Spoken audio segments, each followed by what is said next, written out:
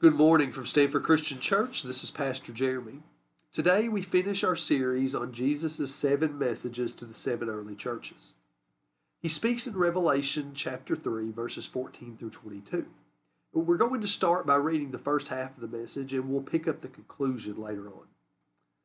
Verse 14. And to the angel of the church in Laodicea write, the words of the Amen, the faithful and true witness, the origin of God's creation. I know your works.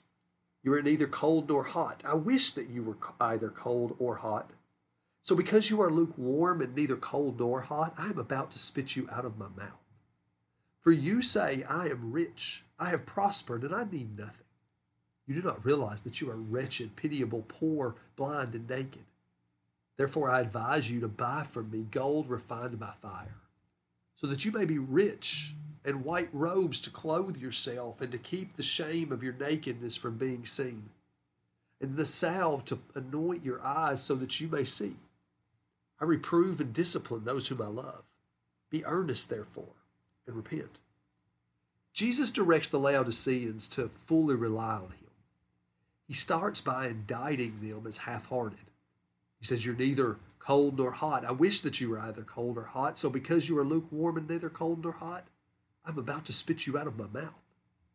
Now, people really like this part.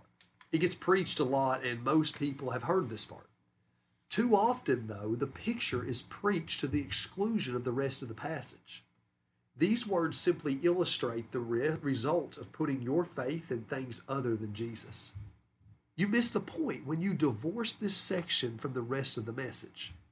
To be lukewarm is not rejecting Jesus, but it's also not being sold out for him either. They claim him, but it's superficial. They don't actually love him with all their heart, mind, soul, and strength. They're religious, but they have no real relationship.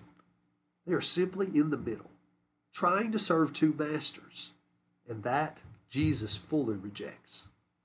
So what has led these people to be lukewarm towards Jesus and his ways? Well, listen to what he says next. For you say, I am rich, I have prospered, and I need nothing. You do not realize that you are wretched, pitiable, poor, blind, and naked.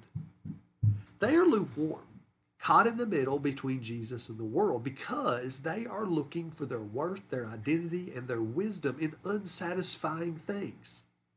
When you realize that you have built your life upon things that don't deliver with a promise, they won't last and they won't solve your problems. And then you come to know the transcendent divine glory of Jesus and all that he offers you, then you will live excited, grateful, sold out, and committed because you realize what treasure he is. But the Laodiceans don't see that.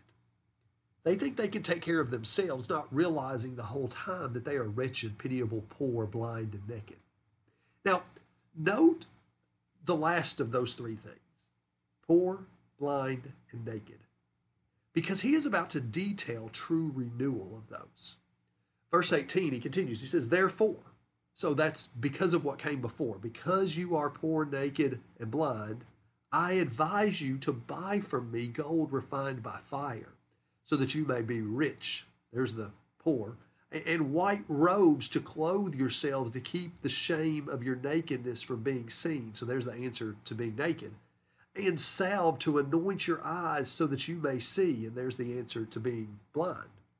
Apart from God, you thought you had it all. You didn't think you needed anything. So far in life, there hasn't been anything you couldn't handle, right? You know where to find Jesus if you need him. However, whether you see it or not, you are in a desperate state without Jesus.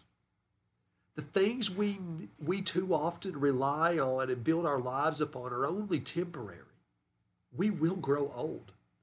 Our bodies will fail. Popularity and power will wane and pass to others.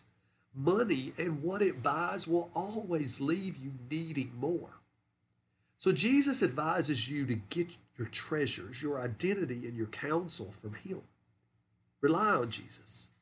Stop looking to money and possessions and status and jobs and worldly counsel and teachings to do for you what only God can. Don't make them your God. The question is, what do you stand on? When you have a problem, what do you turn to? When you hope for the future or you need to make a decision, where do you look? Is it Jesus and his word? He gives true riches. Laodicea was a prosperous city that was known for lavish living. When an earthquake devastated most of the city, it's said that the emperor was furious because the people were able to build it back before help from Rome could arrive. They didn't rely on him, but on themselves. The church was not really trusting in Jesus. I feel like I hear a lot of the American church here. Things we should be able to sympathize with. They felt like they could handle their lives all on their own. The value and benefit of knowing Jesus and the gospel far outweigh anything in this life. We have to learn to see things with eternal eyes and understand that our life is a tiny dot on the eternal timeline of our existence. I know that it is almost impossible to fathom, but we must try. The promises he has made to you of a place to belong in his kingdom, his presence, his love, his guidance, protection, provision, his peace and joy and renewal are the greatest things that you could ever possess, and they will never fade. There will never be a time when they come to an end. You will always enjoy them. A good way to evaluate yourself here is to do a survey of your time each day. What do you spend your time on? Look for activities that come from a reliance of God. Also, think about activities that you could remove or shrink. Then replace them with things that are focused on Jesus. The next one is he gives you white robes. Your clothing communicates a lot about your identity. You can generally tell a lot about a person by looking at their clothes. It says he gives white robes to clothe yourself and to keep the shame of your nakedness from being seen. Now, we remember Adam and Eve sinned in the garden. They realized that they were naked and ashamed when they did.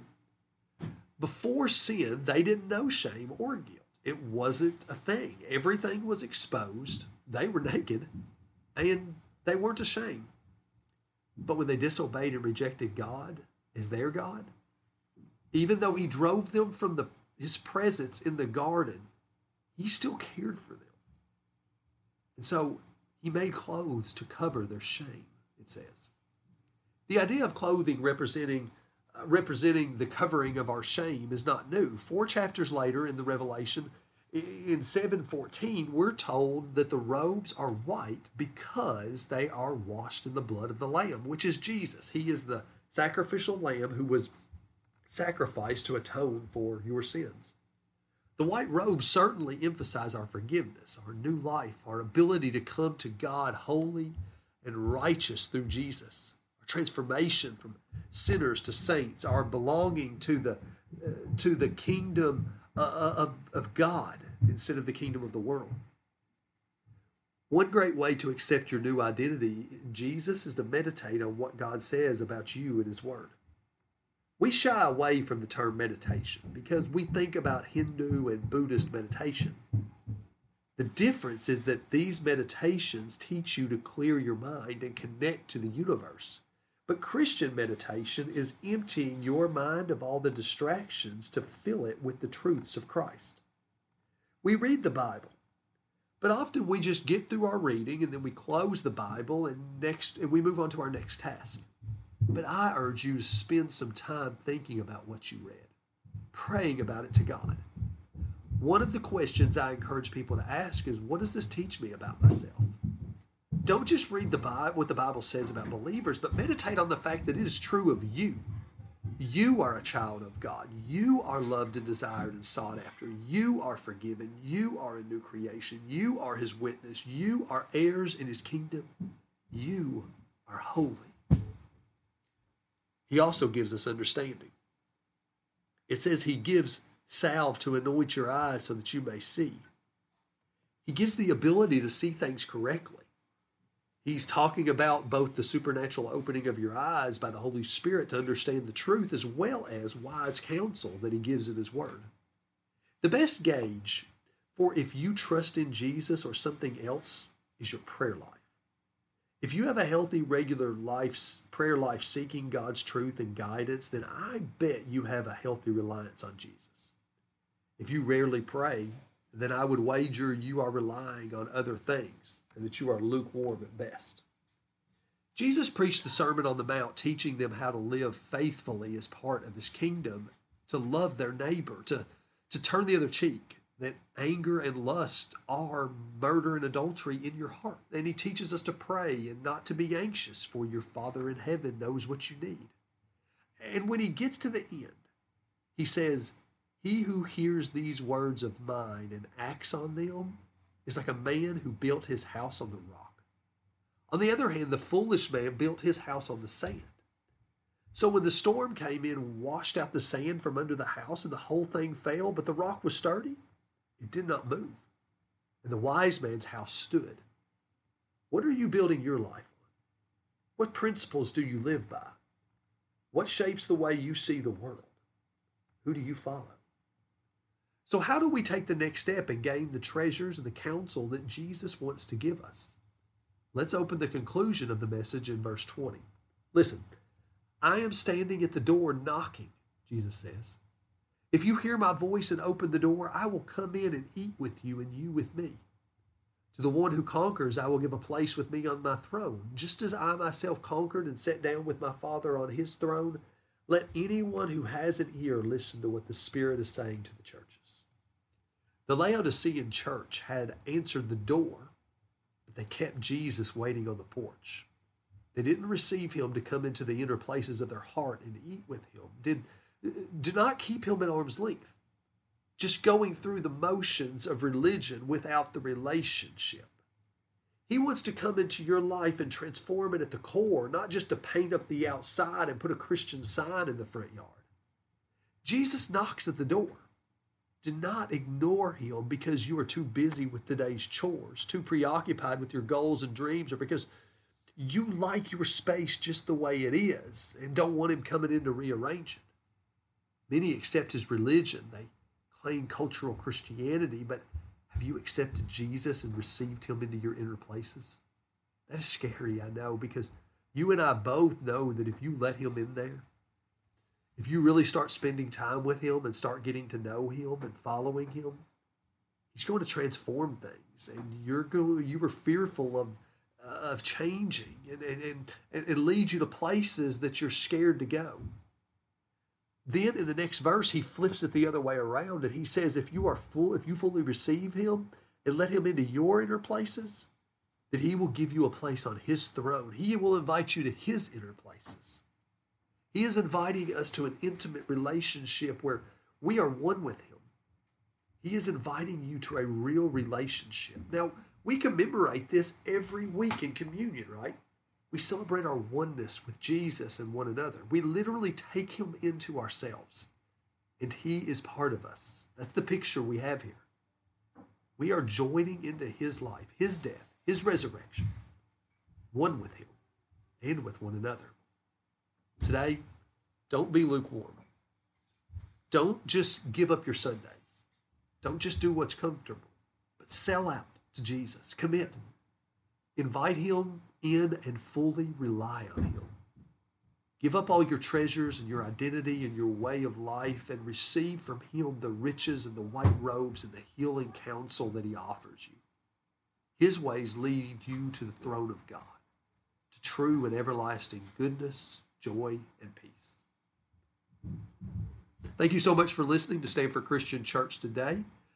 Once again, my name is Pastor Jeremy. I hope that you'll go to our website, www.stanfordchristianchurch.com. You can learn a lot more about our church there. There's also tabs in the menu where you can give to our ministry, as well as find out about your first time coming to visit us. We are on Sunday mornings, every Sunday at 10:50 a.m. You can also click the Contact Us tab to let us know you're listening and how we can pray for you and help you follow Jesus. Have a great week. Love God, love others, and tell somebody about Jesus.